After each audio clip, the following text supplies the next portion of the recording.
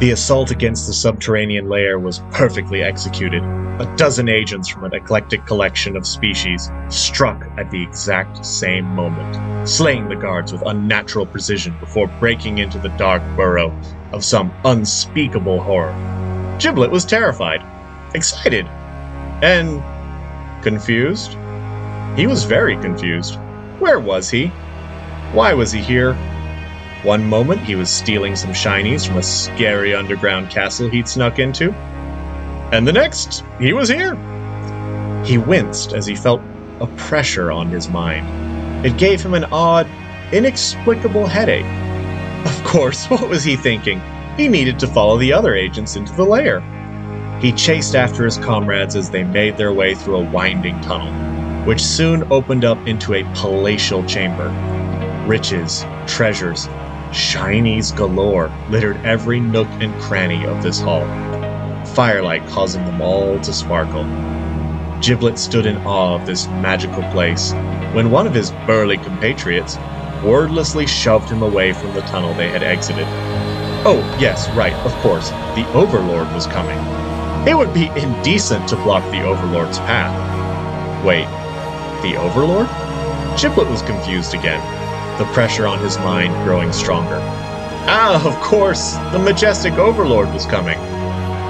A generous description of the creature that floated into the chamber might say it resembled a giant cone, with a stinger on the small end and a gaping, toothy mouth on the other, larger side, with a ring of little tentacles around the mouth and 4 arms surrounding them in turn. A less generous individual might say the creature reminded them of a massive windsock or floating slug. Such people wouldn't survive for long in the presence of the flying cone creature. Giblet was in awe of the majestic Overlord, when he then noticed that, on the other side of the chamber, one of the Overlord's kin had floated into sight. Did this place belong to it? Did these treasures belong to it? The two supreme beings faced each other down for a minute or two, before they began to speak to each other by varying the wind speed around them to create a uniquely superior language that was beyond Giblet's understanding.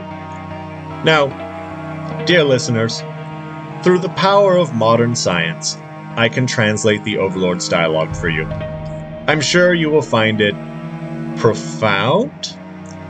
Malkit, you spawn of a cur! Where's my treasure? Giblet's Overlord roared. We were sired by the same being, Gulatak. How could you speak of them so? Moaned the other Overlord. Don't distract from the issue at hand. I have schemes to fund, and you delay my grand plan. Your plan is bad comedy. I need the treasure for my schemes. I don't have time for your petty insults. Days I have toiled, without food or rest, and not listened to your bluster on an empty stomach. Giblet's Overlord ceased its wondrous wind humming and turned towards Giblet. Ah, the Overlord wished to reward him. He knew his service was worth a great deal of shinies. Wait, no, why was he levitating? Why was he levitating towards the Overlord's gargantuan mouth with its rows of sharp teeth? No! The Faerun found Giblet to be quite the tasty treat, before it went back to verbally jousting with its kin. Hello, monster enthusiasts. This is Nicholas with Into the Dungeon, and welcome to another reading from the Tome of Dungeoneering. I have an odd, inexplicable headache today. Things are a little blurry, but I'm sure I can finish this episode just fine.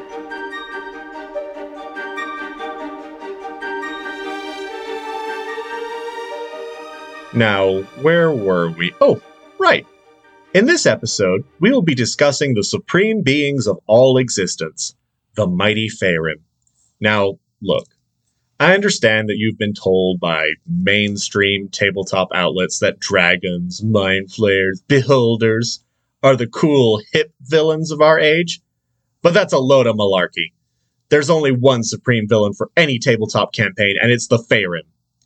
You may not have heard of the much maligned Faerun, because recent Dungeons & Dragons publications have dared to neglect the supreme beings. This is certainly because mind flayers have infiltrated Wizards of the Coast in an attempt to dethrone the Faerun as the greatest villains ever. But I'm here to set things straight. If you have heard of the Grand Faerun, you may have heard them referred to as magic grubs or thornbacks. These are obviously insulting terms, and anyone using those names will be treated as food offerings for our supreme overlords.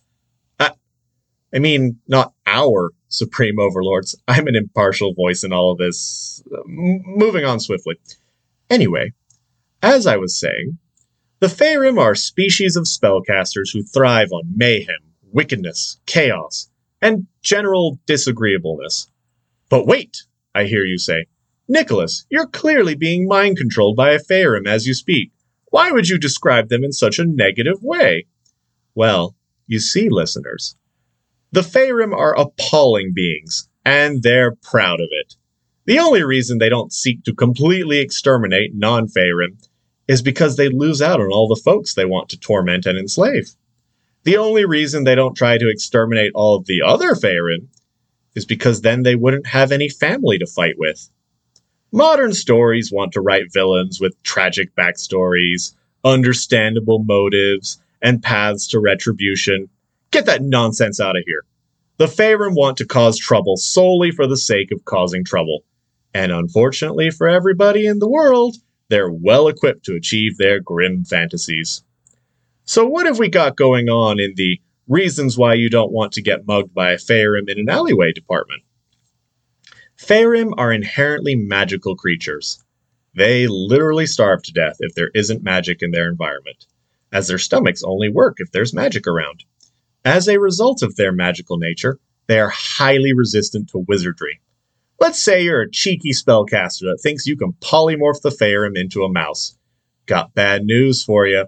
Not only is your cute little spell not going to work, the Faerun's body can either absorb that magic for some healing, or reflect it straight back at you. And now you've started a magic duel with one of the most powerful mages you've ever encountered. You see, Faerun tinker and learn spells too, growing exponentially more powerful over the span of their exceptionally long lives. Unlike most creatures, they can also cast spells innately. They don't need fancy words or weird ingredients to make their spells work. This means that they have free time to telepathically taunt you as they strive to murder you. Since the Faerun spend so much of their existence trying to screw with other people, you can bet they've got an arsenal of spells ready to blow you up with. Your only saving grace is that the ever-merciful Faerun have a preference for mind control spells and would rather make you a servant than a charred corpse. The term servant in this context specifically means snack in waiting. I know what you're wondering at this stage. The great and mighty Faerun are clearly the superior villains of the Dungeons & Dragons setting. So why don't they feature in modern adventures and plots?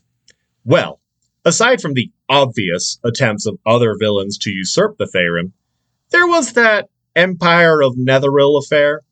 I'm sure there's a podcast somewhere or other that could give you the exact details.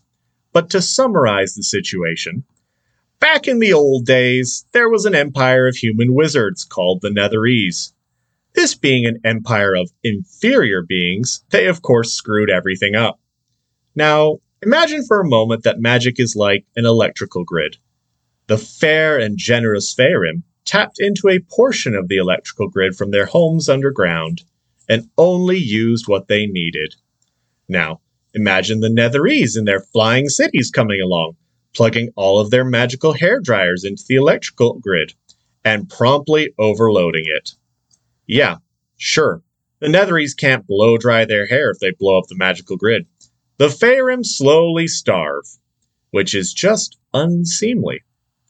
There is an enlightening exchange between a group of Faerun in the 1996 work Swordplay by Clayton Emery, where a handful of Faerun lament their inability to inform the Netherese that maybe, just maybe, overloading the magical electrical grid underpinning existence might be a bad idea. Nothing works. We tried astrovisitation. It only drove wizards mad. They clawed out their eyes, tore out their hearts, killed their fellows, until at last they killed themselves. We tried visions. We tried life drain. Now we've tried direct visitation, and all failed. We cannot tell them. One of us just exploded trying to do so.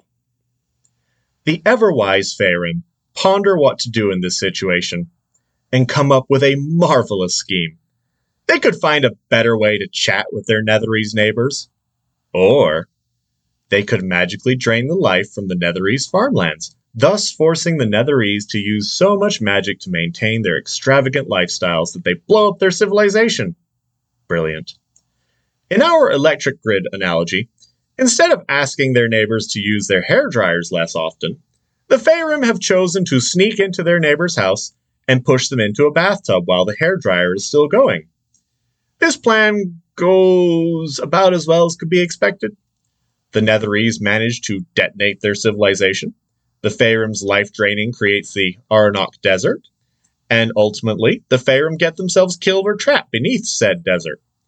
So instead of having a thriving civilization of Faerûn, you've got the odd one that shows up with a scheme here or there. Which makes them all the better for running in a campaign, because no one will see it coming. Faerûn make great villains, as they're individually powerful, and you can give them flavor by choosing what spells they've learned, what kind of servants they prefer to have, and what evil schemes they're keen on enacting. Their preference for using others to do their dirty work lets them craft networks of servants and unwitting allies. This gives you the opportunity to have a wide array of different creatures fight your adventurers on behalf of the Faerûn. If you wish to undertake a campaign during the height of the Netherese Empire, Faerûn will naturally be active antagonists in that setting. Faerûn also happen to be on the kill on sight list for innumerable creatures living both underground and on the surface world. If you want to give your adventurers opportunities for unlikely alliances, the Faerûn are great at getting people to come together in mutual hatred.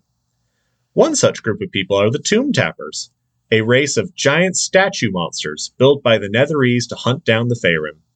Even though the Netherese are gone, these hulking horrors will happily make shady deals with your adventurers if it means getting to pull a fast one on a Faerûn. One of the challenges you may face as a dungeon master trying to utilize a Faerûn is that they are extremely alien, and by that I mean genuinely hard for someone to wrap their mind around. They're quite physically different from anything you're going to encounter in the real world, or even a fantasy world. They're biologically bizarre, and possess a mindset that's difficult to engage with. They are evil, and they like it. So if you're in a position where you find yourself struggling to relate to your Faerûn villain, try using a humanoid proxy for them, a prized servant the Faerûn speaks through. This way you can focus on the personality of the Faerûn rather than trying to wrap your brain around its odd physical nature. In terms of their personality, they resemble, say, the CEO of a dastardly corporation, always trying to improve their standing in the world at the expense of everyone else, or a corrupt politician who makes promises they never intend to keep in order to advance their career. Once you come to grips with their personality, you can then engage with the oddities of their physical existence. Now, when it comes to miniatures, I'm certain that you will not be surprised to learn that there isn't a direct Faerûn miniature for you to slap down on your table.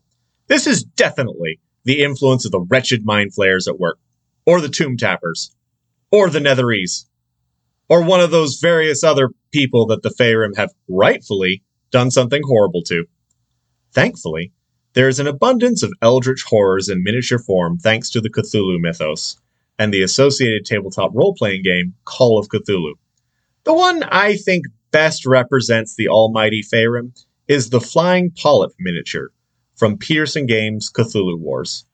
You could also utilize any number of flying tentacle monsters from the many, many Cthulhu mythos-related miniatures in existence. On that note, until next time everyone, remember, tremble in fear before the supreme power of the majestic, masterful Faerûn, the true rulers of all existence. Did I do well, Overlord? Are you pleased with this episode? Wait, Overlord, why are you levitating me? Oh no. No! All right, dear listeners, the episode is over, and you know what that means. It's time for me to ask you to please like and subscribe to our content, because it really does make a difference. Sharing our episodes with friends and hobby groups is a great way to support us too. If you're really looking to dive into our content, you can find more information at patreon.com/intothedungeon or intothedungeon.com. Oh, and Giblet has something he'd like to say. Give Shammy's He's not a great sales kobold, but who am I to argue? See you at the next reading from the Tome of Dungeoneering.